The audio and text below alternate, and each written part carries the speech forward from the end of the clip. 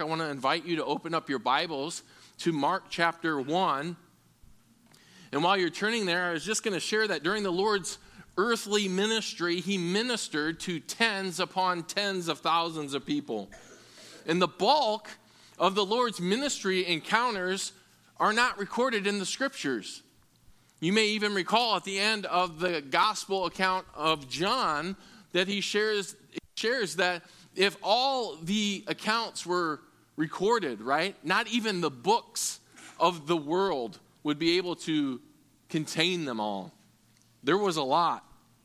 Yet those that the Holy Spirit led to be recorded are the ones that God intended for us to see and be discipled by. Such encounters offer us lessons and insights as we learn directly from Jesus and about his ministry experience, while others teach us about people and the challenges that come from temptation, compromise, and disobedience. And our passage today provides a one-on-one encounter between the Lord and a man who is diagnosed with a disease called leprosy.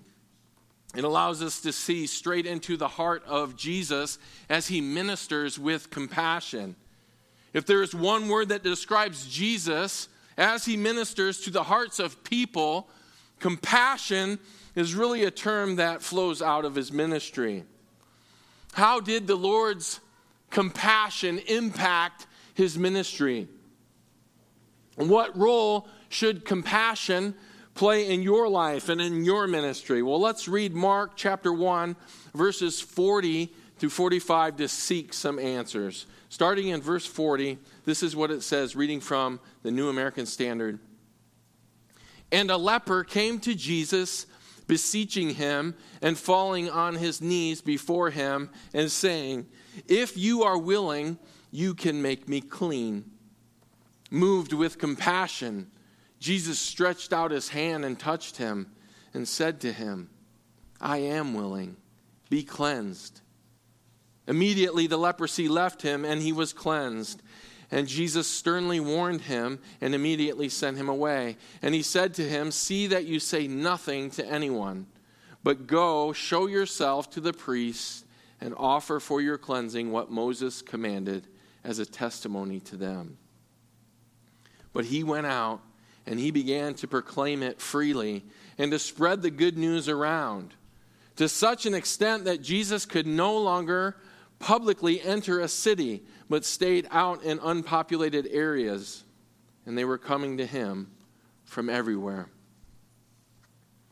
Our passage displays this interaction between a man who is nameless, only known as the leper in this account due to his illness.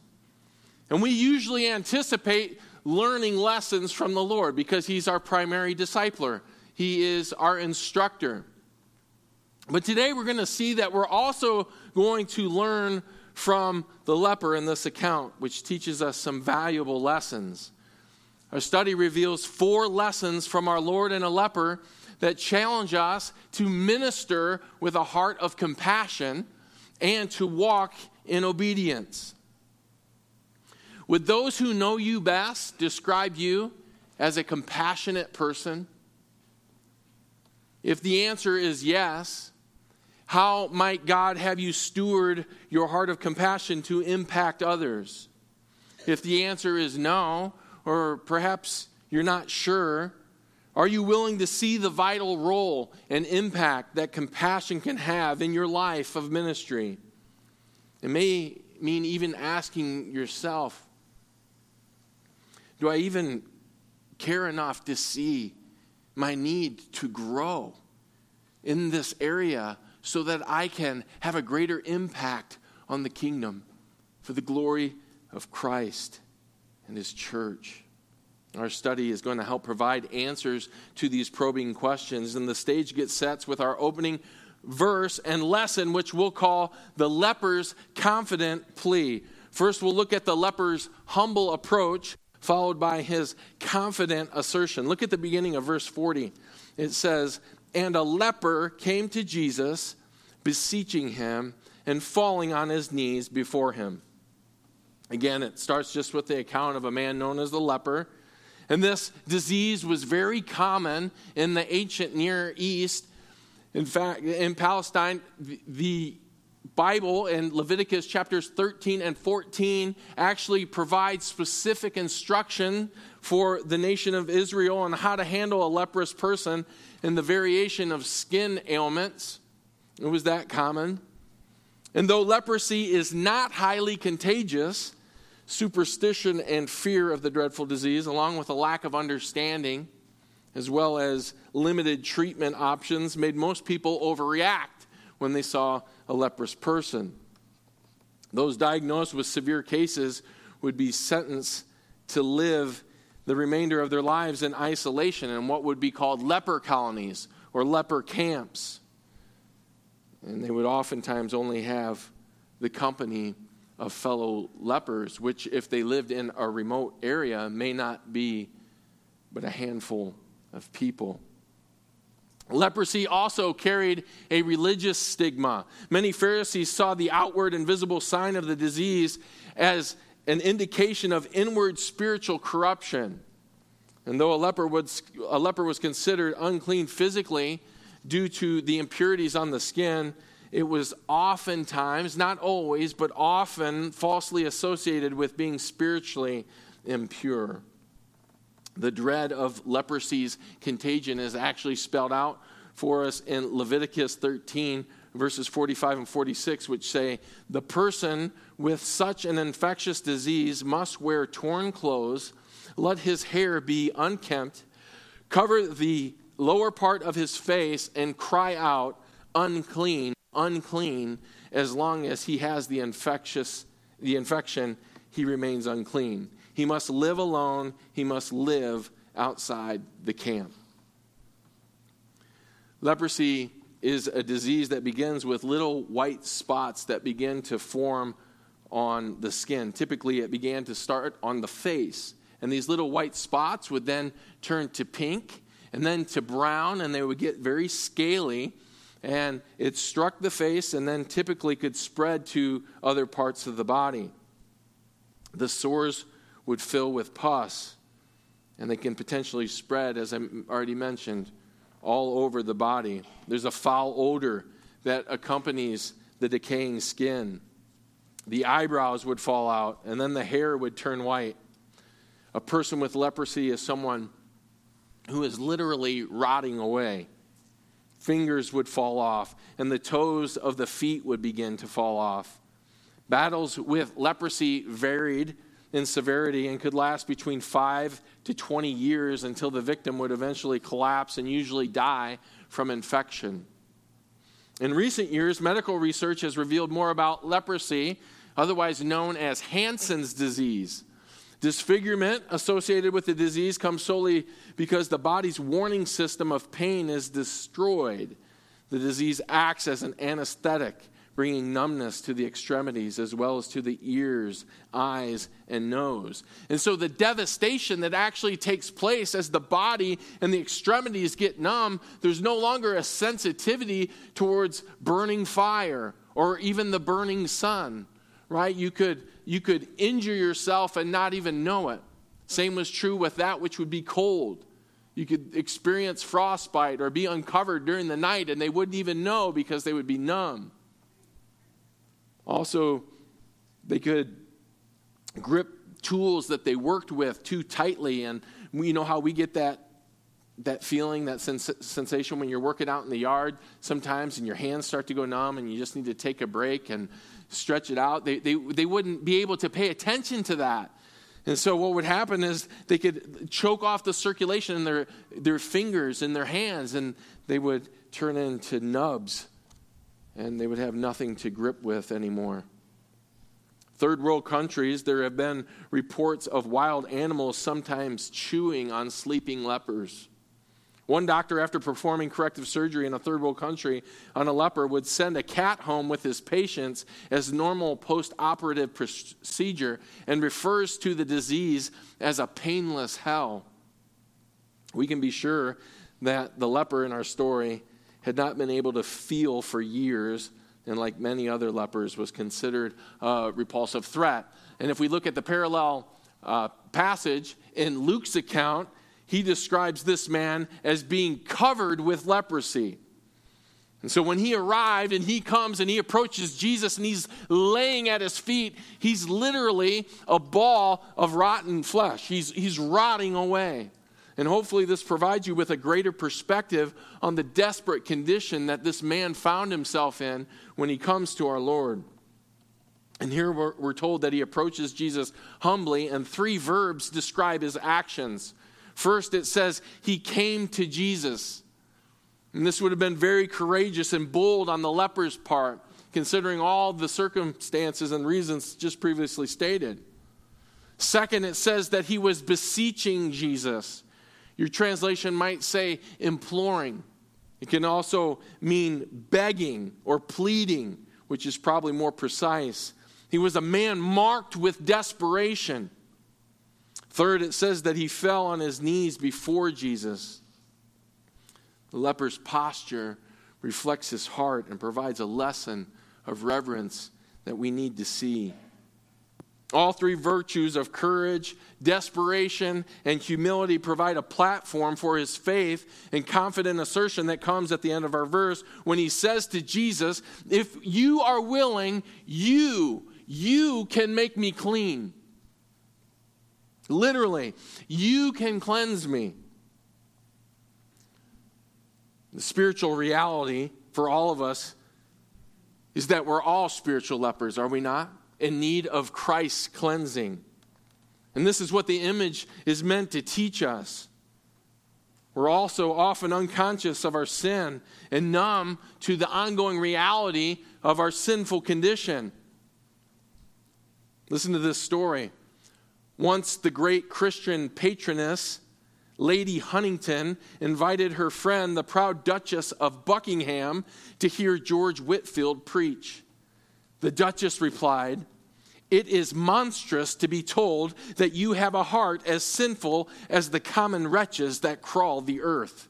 This is highly offensive and insulting, and I cannot but wonder that your ladyship should relish any sentiment so much at variance with high rank and good breeding." One commentator shared, "The less we know that there is anything wrong with us, the more full-blown our leprosy is. It is common to say, hey, I'm okay, while we have the death of leprosy in our very souls."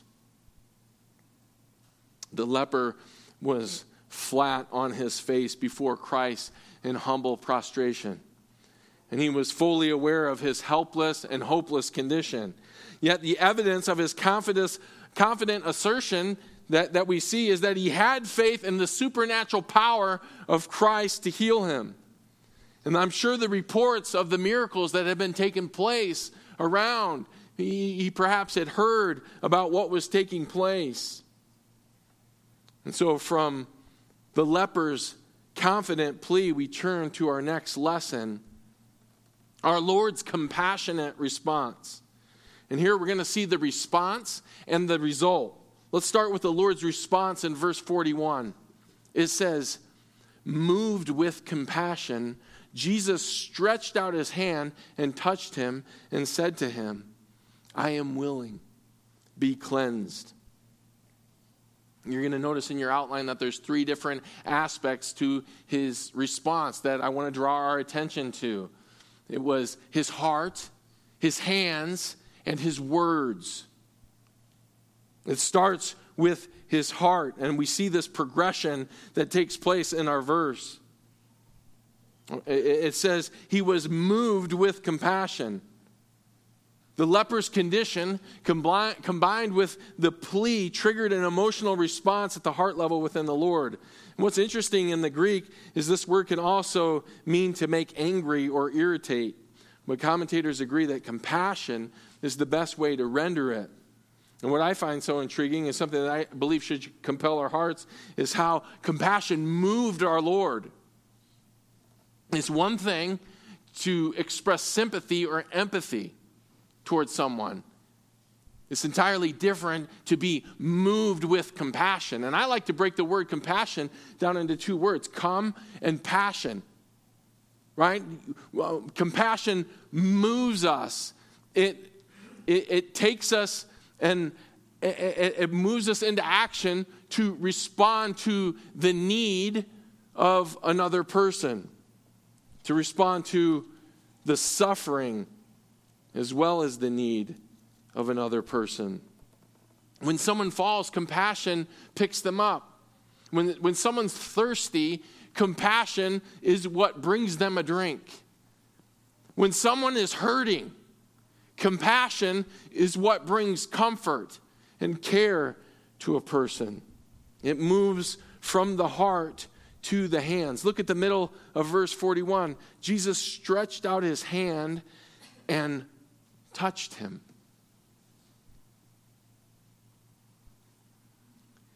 I want to submit to you that we have no idea in our understanding the profound significance of this action. We don't. We don't see it. It was absolutely unheard of for anyone during this time to intentionally reach out, purposefully touch a leper.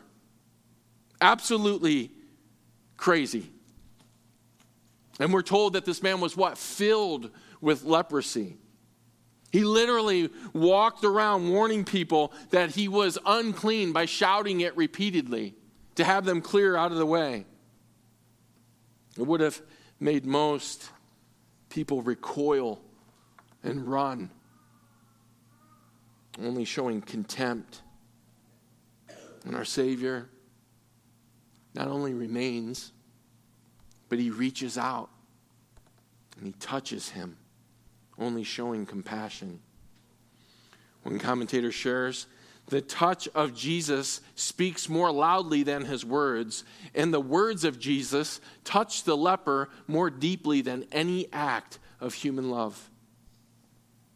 Our Lord's compassion and his touch are trademarks of his ministry. We saw this when after the synagogue and the healing of the demon, and they went to Peter's house, and his mother-in-law was sick. What did he do? She was sick with fever.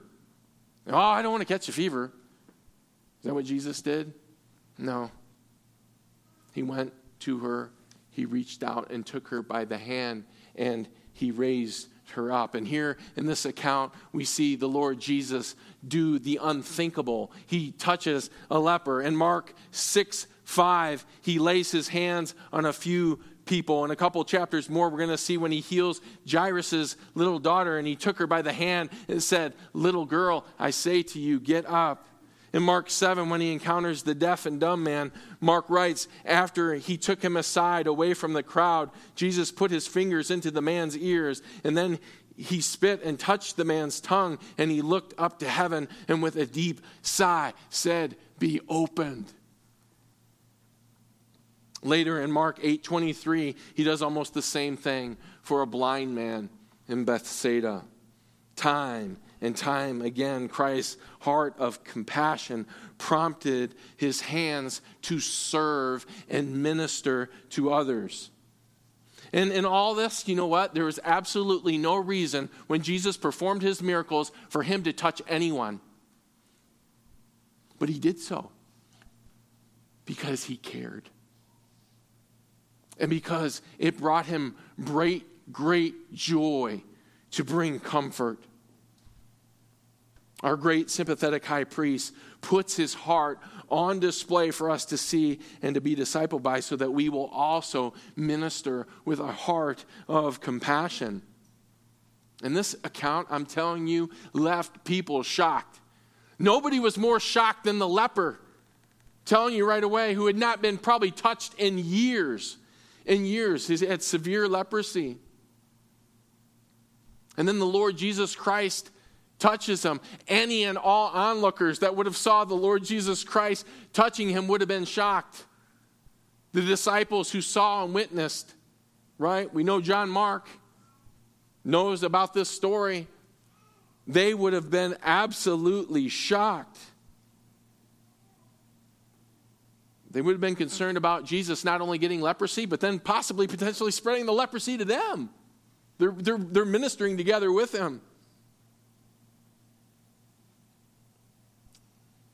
Unbelievable. Absolutely unbelievable. Not only this, but it would have left Jesus ceremonially unclean.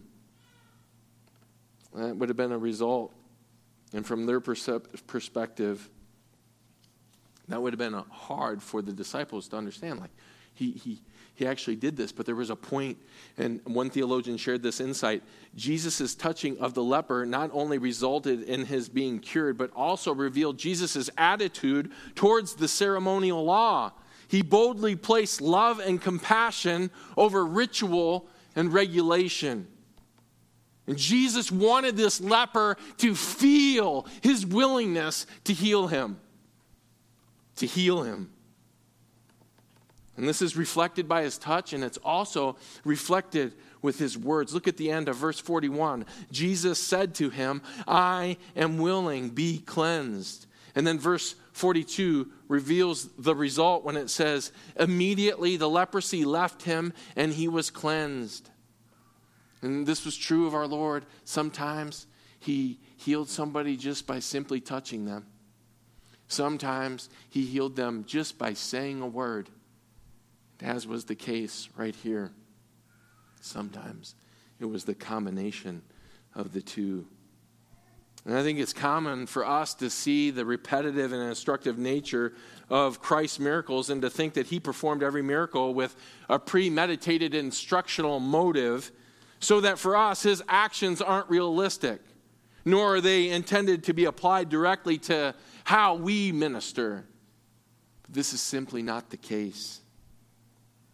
Jesus' actions were instinctive and real. And you know what? Though we may not have the power through our words to heal somebody physically, though we may not have the power in our hands through our physical touch to heal somebody physically, the lesson and the takeaway for us as we look at the Lord's compassion is that with our hearts and with our hands and with our words, we have the power to minister compassion to people.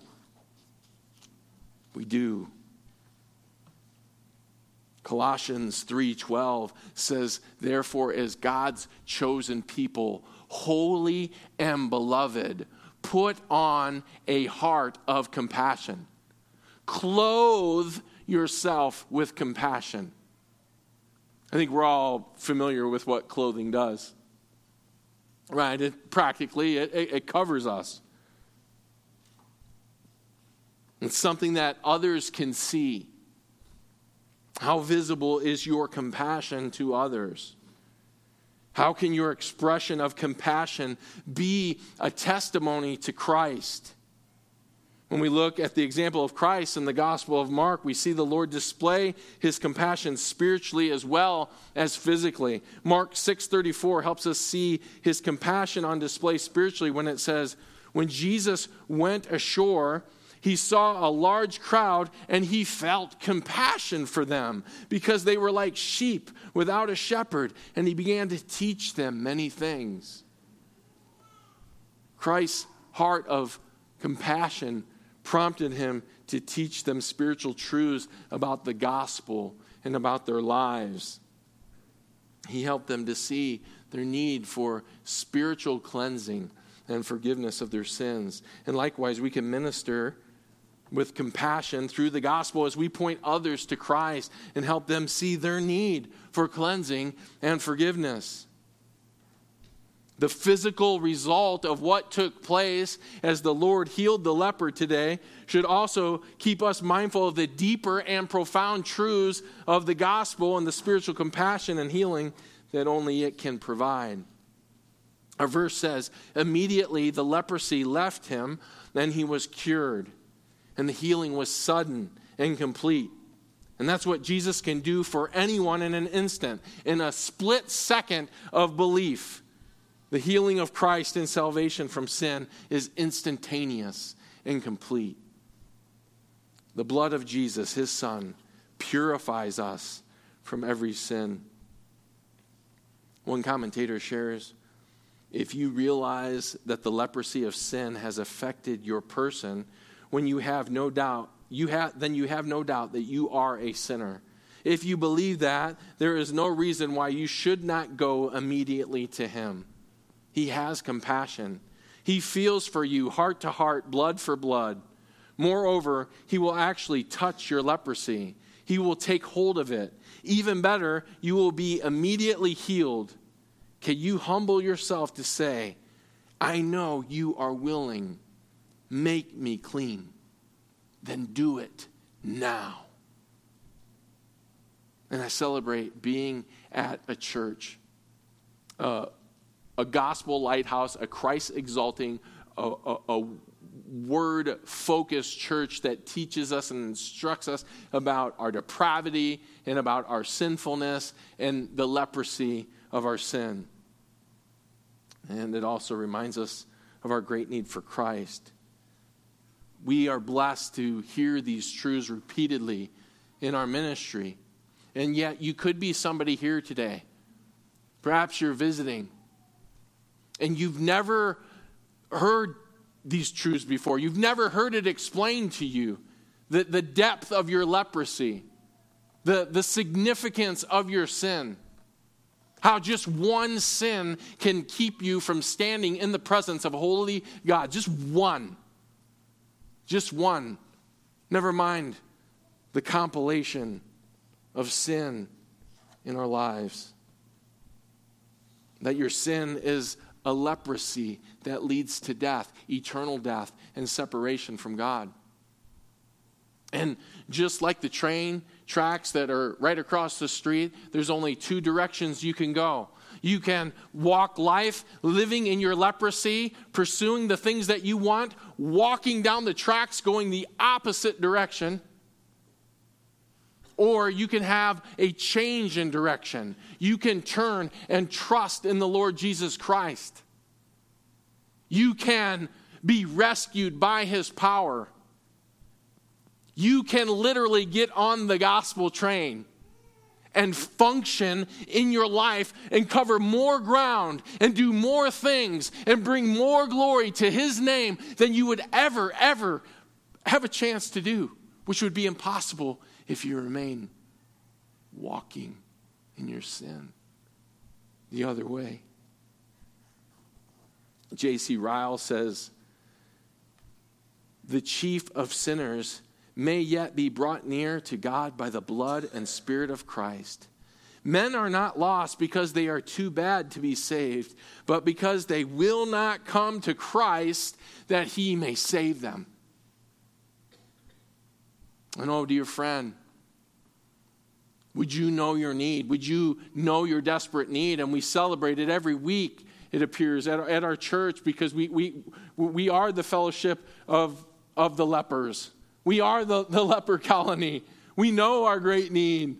But if you're here today and you've not put all your faith and trust in Christ, you've not repented, he is the only answer. It is only through him that you can be cleansed. I'll share just on a personal note, I really struggled in my heart this week with seeing all the attention that our media gave to Bruce Jenner and his decision to defy who he was made to be through the lens and eyes of God, who blessed him with so much in his life, even to be a medalist in the Olympics. And there were times where my heart was just angered. And I saw responses, and there was something within me at times that just wanted to just be like, it's sick, it's perverted, it's disgusting. How can you do this? This is repulsive. You leper, you leper, you leper. And God used his word to do surgery on my heart to help me to see that is not going to help. That is not what's going to rescue. It's not. It's not going to be the angry Christian response. Oh, you realize that God's going to condemn you and da-da-da-da-da, and you'll always be a man in God's eyes, and and you won't ever be able to change that no matter how much you mutate yourself. And yeah, that's true. It's true. But compassion. He needs Christ. He's lost. The Kardashians are lost. They're living for the world. And they need compassionate people. They need people to reach out, not hate comments, not derogatory remarks. They need compassion. And spiritually in Christ, we have the power to steward and minister this compassion by teaching others. Our words can also bring compassion and minister to our fellow believers during trials and challenging seasons of life. To trust the Lord by faith. To not lose hope when things appear desperate and dark. To stand firm in the strength of His might. The Lord also displayed His compassion through ministering to the physical needs of people. In Mark chapter 8, if you want to turn there, you're welcome to. It says this, starting in verse 2. Jesus called His disciples and said to them, I feel compassion for the people because they have remained with me now 3 days and have nothing to eat. If I send them away hungry, to their homes, they will faint on the way, and some of them have come from a great distance. We get to study this account when we get there. But what does the Lord do? He provided food for 4,000 people that were in attendance that day. And likewise, we have an opportunity to put on a heart of compassion by ministering to and bearing the physical needs of others. Practically, we can minister to those who are sick, to those who are injured, to those who may have had to have surgery and are recovering. Meals on Wheels is an expression of compassion to the moms in our church who give birth and to their families. They take on the new challenge of an additional family member through a newborn. Those who foster kids in broken families provide compassion, both physically and spiritually, for the kids that they take into their care. There are families that do that within our church, and you are a blessing to me. I want you to know you're a blessing to me. It ministers to me. Your compassion and your care and your willingness, especially those who already have kids. You already have enough to keep you busy, but you want to provide compassion and care to minister to them. Both the Emancipated Youth and the James 1:27 ministries are ministries of compassion. Physically, we can also show compassion just by spending time with somebody who may not have that many friends. Maybe it is someone who's elderly, who doesn't get too many visits, that we can show compassion by stopping by and spending time with them.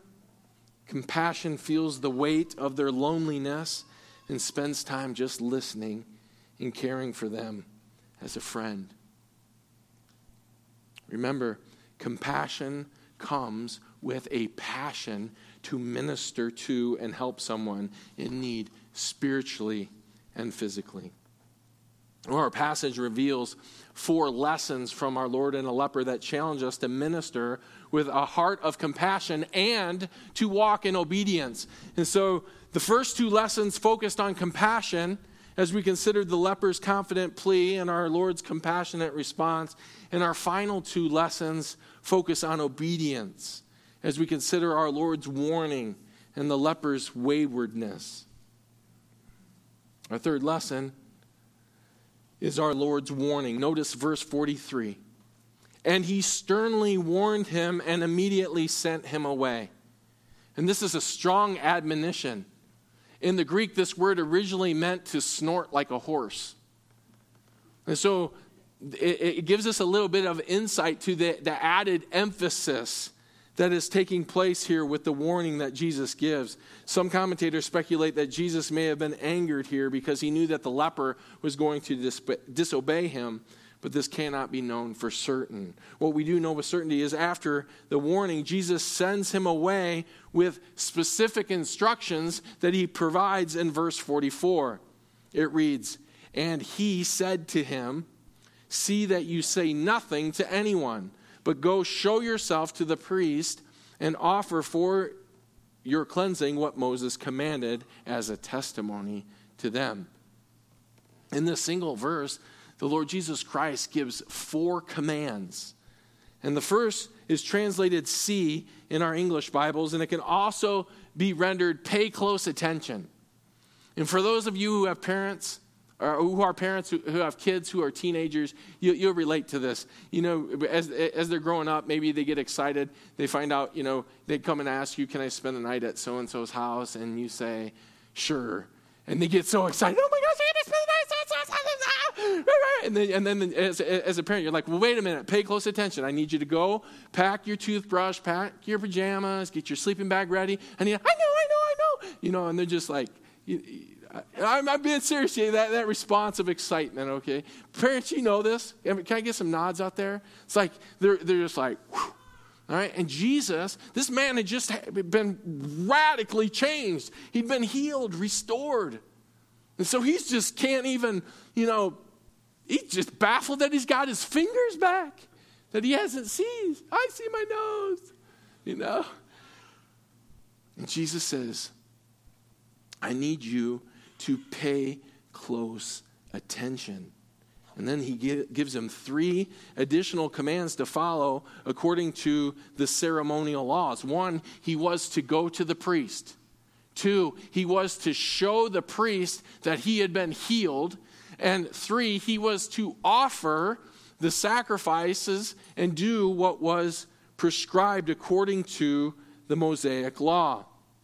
In Leviticus chapter 14, in verses 2 through 31, it describes what this process looks like. And there's 30 verses that provide in detail what a Jew was supposed to do if their leprosy had been healed.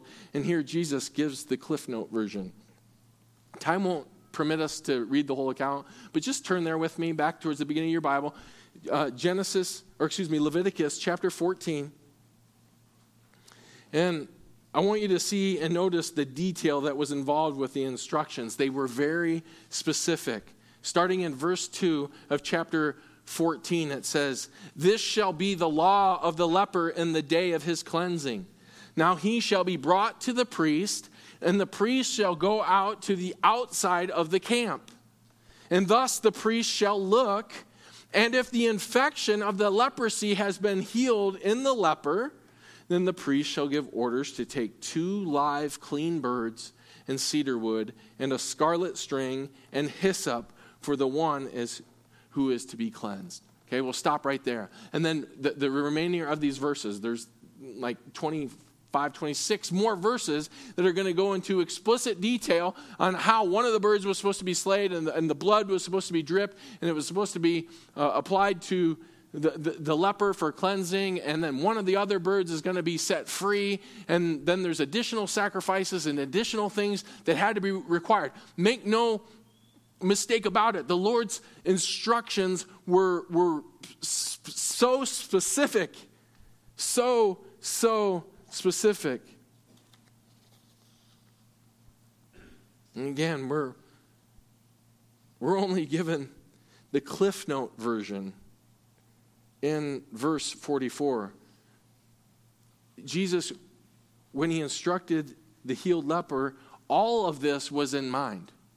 Okay? And he wanted it to be in the mind of the leper too, that there was a responsibility and a stewardship of what had taken place with his cleansing, and that he needed to go and honor the Mosaic law. The specific instructions given by our Lord that followed the strict warning were supposed to be obeyed. And how would the leper respond? Well, this brings us to our 4th and final lesson in our passage.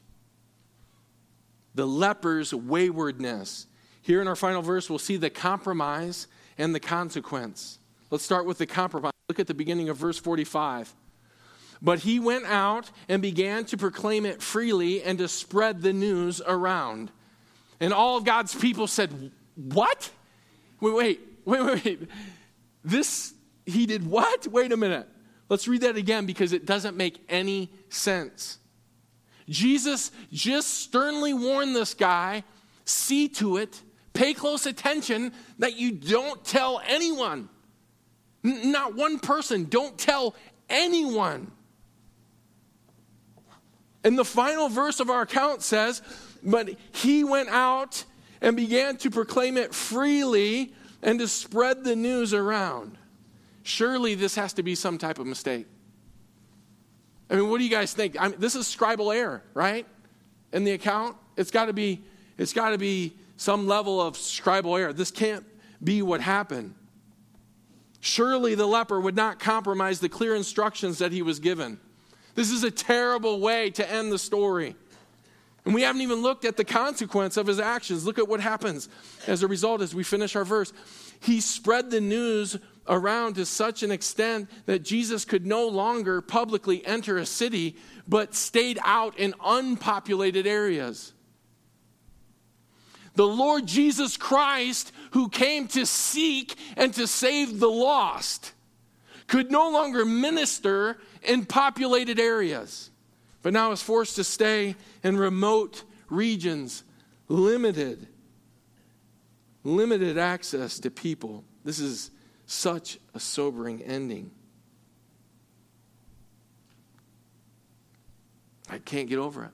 You mean to tell me that after this man who had just been healed and completely cleansed by the Lord Jesus Christ of his death sentence of leprosy, the same man who was covered from head to toe in sores, missing fingers and toes, his hair, his eyebrows, his eyelids, foul in odor, numb to the touch across his entire body. This same man who had just had everything restored, his feet, toeless, ulcerated stubs, were suddenly whole again. The knobs on his hands, suddenly with fingers again. He could now see his nose and feel his ears again that were underneath his hair. His skin was supple and soft. This same man who used to walk around and for years say, unclean, I'm unclean, I'm unclean, was now able to say, I'm clean. I can't believe it. I'm clean. I'm clean. Do you mean to tell me that this man couldn't obey the Lord and follow his instructions after all that Jesus did for him? How could he not?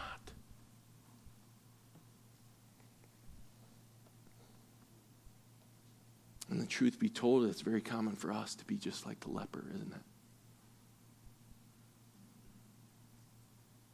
it? It is.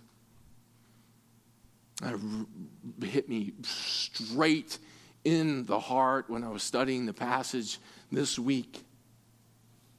The Lord Jesus Christ has healed and restored us spiritually. He has paid and atoned for every single sin that I have ever committed, past, present, and future. He has promised eternity with him. No more pain, no more sorrow, no more suffering. Just as we read in our opening psalm in Psalm 16, he will make us know the path of life. In his presence, we will get to experience fullness of joy. In his right hand are treasures forever. And he also has given us specific directions to follow too, right? He has given us even the Cliff Note version of some of the commands. You shall love the Lord your God with all your heart, soul, mind, and strength. And you shall love your neighbor as yourself. How do we do that? Well, we trust and rely completely on the Holy Spirit's power and advocacy in our lives. And the scriptures expand on the other commands that we care for one another, serve for one another, bear one another's burdens, forgive one another. And this is just the beginning of the specific instructions that we've been given.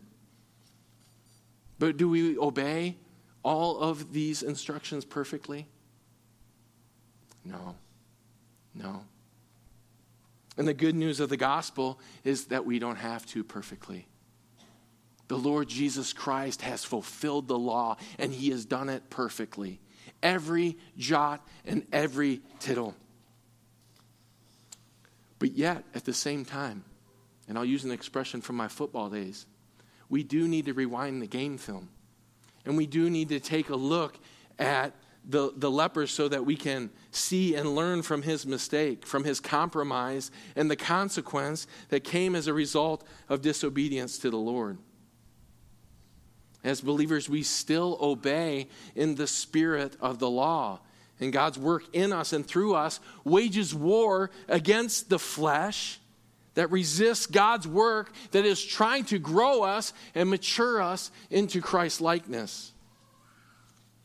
Living in the spirit of the law cannot be done perfectly either. And this is where the first half of our sermon is so important, that he's full of compassion. Lamentations 3:22 and 23. Morning by morning, new mercies we see. All that I've needed, thy hand has provided. Great is his faithfulness, Lord, unto me. Recorded just like the hymn writer.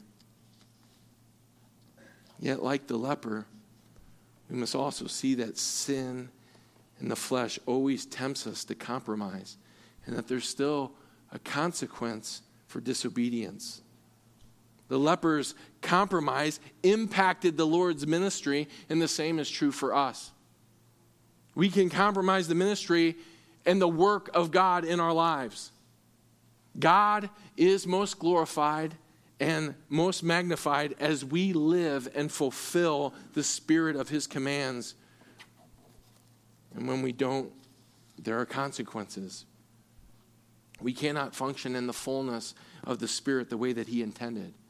We cannot enjoy the deep, rich fellowship that he longs for us to have with him. And most significantly, we do not glorify him in the greatest possible way. And so though there isn't a fulfillment of having to fulfill the spirit of the law, nor is there a requirement to fulfill the letter of the law, only the Lord Jesus Christ did do that. There are still ways that we compromise. And we do that. When we're tempted to sin, there's a compromise. We're instructed to abhor what is evil and to cling to what is good. But we dismiss that truth. We dismiss that instruction. And this is his will for our lives. And the cup of his compassion and the cup of obedience that he would have us drink from. And I want to conclude our time with this poem, and it's called From His Hand. I will not take that bitter thrust which rent my heart today as coming from an earthly soul, though it was meant that way. But I will look beyond the tool because my life is planned. I take the cup my Father gives. I take it from his hand. He knows and even thus allows these little things that irk. I trust his wisdom and his love. Let patience have her work. Though human means have brought the sting, I firmly take this stand. My loving Father holds the cup. I take it from his hand. Now those who watch may wonder why these things do not disturb. I look right past the instrument and see my Lord superb. The trials which would lay me low must pass through his command. He holds the outstretched cup to me. I take it from his hand. May we see the lessons from our Lord and the leper straight from his hand.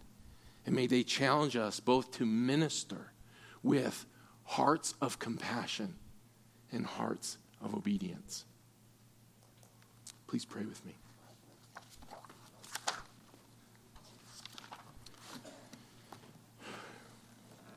Gracious Father, we are humbled again as we see this account that you intended for us to see. Even that is a joy for us to even meditate on. That you ordained our time together as a church family, that we could see this and study it together.